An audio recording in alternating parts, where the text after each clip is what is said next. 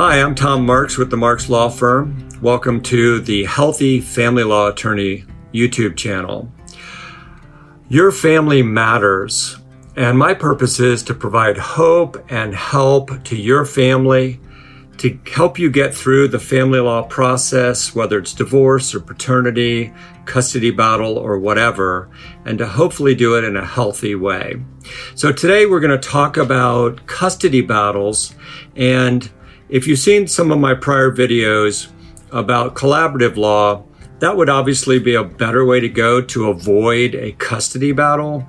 But if you find yourself having to deal with this, let's look at Chapter 61.13, which provides all of the factors in a custody case.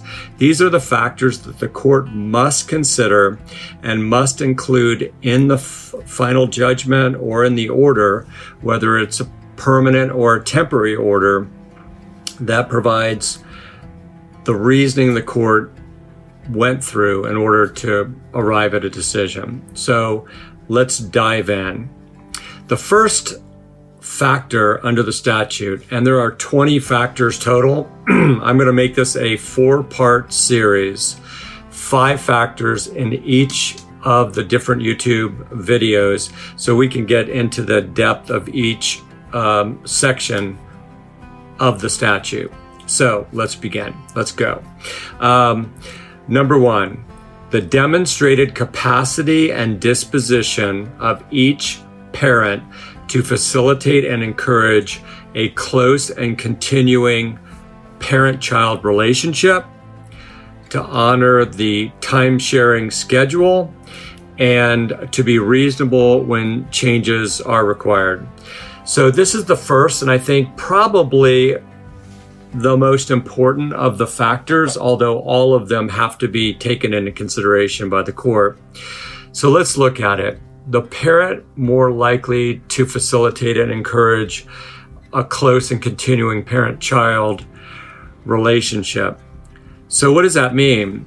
The court's going to look at testimony of the parties, but it's typically a he said, she said scenario. So how does the court know? One of the things I would suggest to you is emails and texts are extremely important. So let's say you're having a dispute with your spouse during the divorce or even leading up to it about the children, and your significant other or spouse says, I don't really care about your relationship with the kids, or says something that gives the court an indication that that person is not going to help facilitate or encourage a close relationship between you and the children. So that will be taken against, that will be a significant factor against awarding. When I say custody, that's really a term no longer in the statute. So let me just say, the statute is talking about time sharing or contact time, basically overnights between the parent and the child or children. So the court's looking at what amount of time for a lot of different reasons. It's going to impact child support, number one. The more time with one parent could lead to a higher child support amount, or less child support being paid if it's the payor parent that is exercising more of the time sharing. So be careful when you're communicating with your spouse about their relationship with the children. You want to encourage that relationship. You want the judge to see that, and so that'll count in your favor. Also, what about the time-sharing schedule? So let's say you have an agreed schedule, or you have a temporary schedule leading up to the final hearing that splits the week in half. Or let's say 3 days, 1 week with you, 3 overnights really, and then 4 overnights with you the next week. Well, if your significant other or spouse is interfering with that time sharing, either they're showing up late for pickups or drop-offs, or they're making some excuse that they can't deliver the children, or the children need to stay with them an extra night, or they're just being completely inflexible and not working with you on the time sharing, then that will be counted against that parent. So you want to be perceived by the court, and so you want to, in reality, in actuality, encouraging the relationship between the children and the other parent. You're going to be abiding by the time sharing schedule that's been put in place. And then third, you're going to be flexible regarding changes to the time sharing. So let's say your spouse has a family gathering or a birthday party of a close family member, and they want the children to be with them, even though it's not their day of the week with the children. If you are not flexible and willing to change, you don't have anything else really going on with the kids that is nearly as important, then the court's going to look at that as, okay, this is a parent that's not really going to be encouraging or changing or being flexible with the other parent. So that's factor number one, that capacity and that disposition to encourage that relationship with the other parent, to abide by the time sharing schedule, and to be flexible with changes. Let's go to number two. The second factor that the court must consider is the anticipated division of parental responsibilities after the litigation, including the extent to which the parental responsibilities will be delegated to third parties. Okay, so this is an interesting one because think about it. How does the court really know what you're going to do after the litigation? So the court's going to have to make some very significant findings and going to have to almost engage in kind of the wisdom of Solomon and determine from the testimony of the parties and other significant witnesses in the case, determine which of the parties they think after the case are going to really be taking care of the children and dividing up the responsibilities. So that's like attending parent-teacher conferences, making sure homework is done. So let's say leading up to the divorce, the kids, whenever they're ever at your house, the homework's not getting done. So when the children get returned to the other parent, that other parent then has to scramble to get the homework finished or the assignment finished for the next day at school. That testimony will come out. The teacher may come in and testify regarding that, and the court will say, well, the kids were with the mother or father that night before the test or before the homework assignment was done, and it wasn't done. So that will be counted against you. Also, whether you're going to be handing off a lot of these responsibilities to third parties. So are you going to have grandparents, brothers, sisters, neighbors picking up, dropping off the children, or taking them to extracurricular activities or whatever? The court wants the parents to be the primary drivers of what goes on in the children's lives. They want the parents to be the ones who are intimately involved, not handing it off to third parties. So that's factor number two that the court's going to consider in a custody case. Number three, the demonstrated capacity and disposition of each parent to determine, consider, and act upon the needs of the child as opposed to the needs of the parent. Okay, so this is fairly straightforward.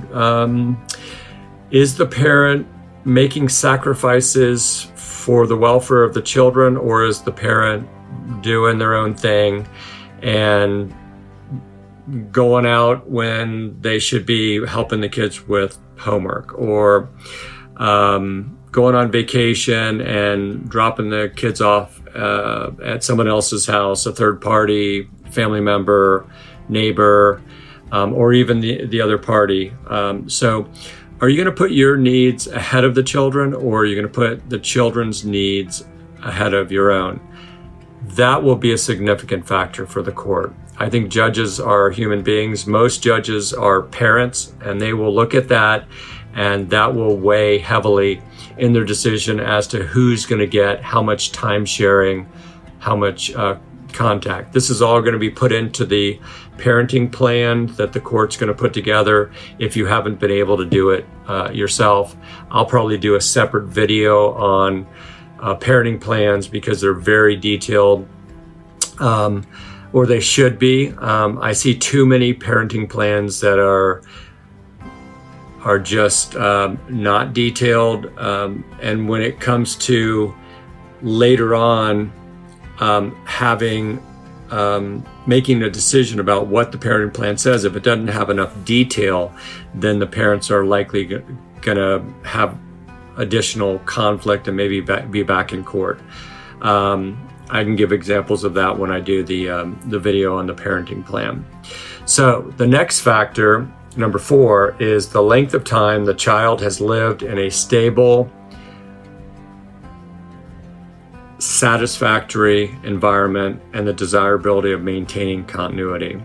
Okay, this is a situation I see quite a bit where clients come to me and go, should I move into an apartment, and just kind of set up my own place? It's kind of difficult staying in the home with my spouse.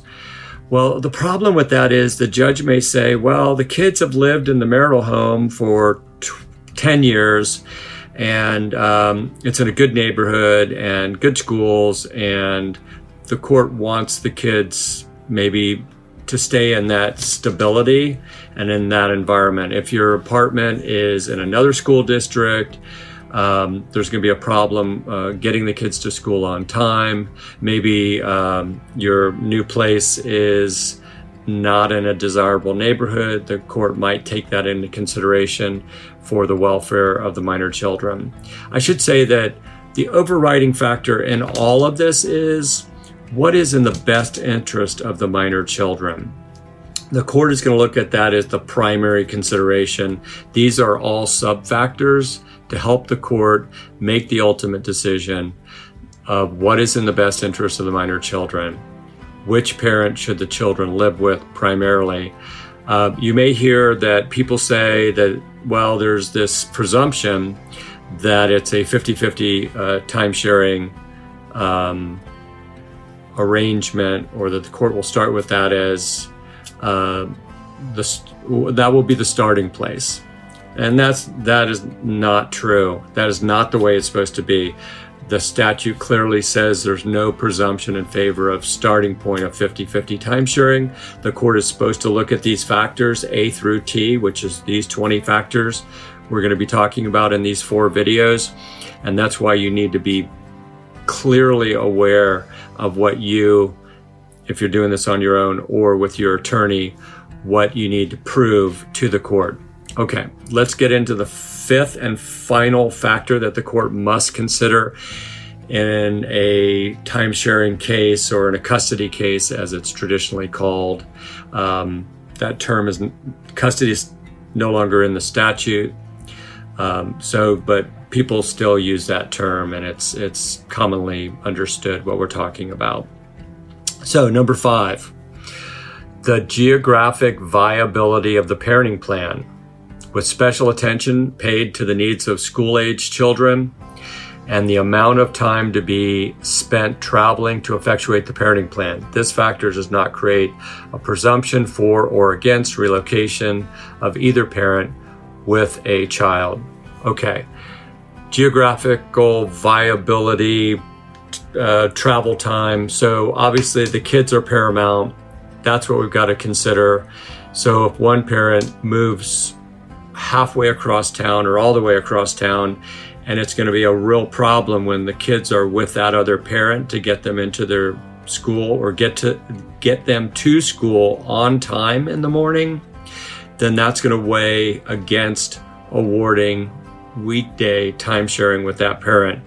If you want to have more than just weekends with your kids, then you need to consider relocating or it's really not technically a relocation, but you need to consider locating your new residence perhaps within the same school district or close by, so it will help facilitate the travel time for the kids to and from school. So that's really important.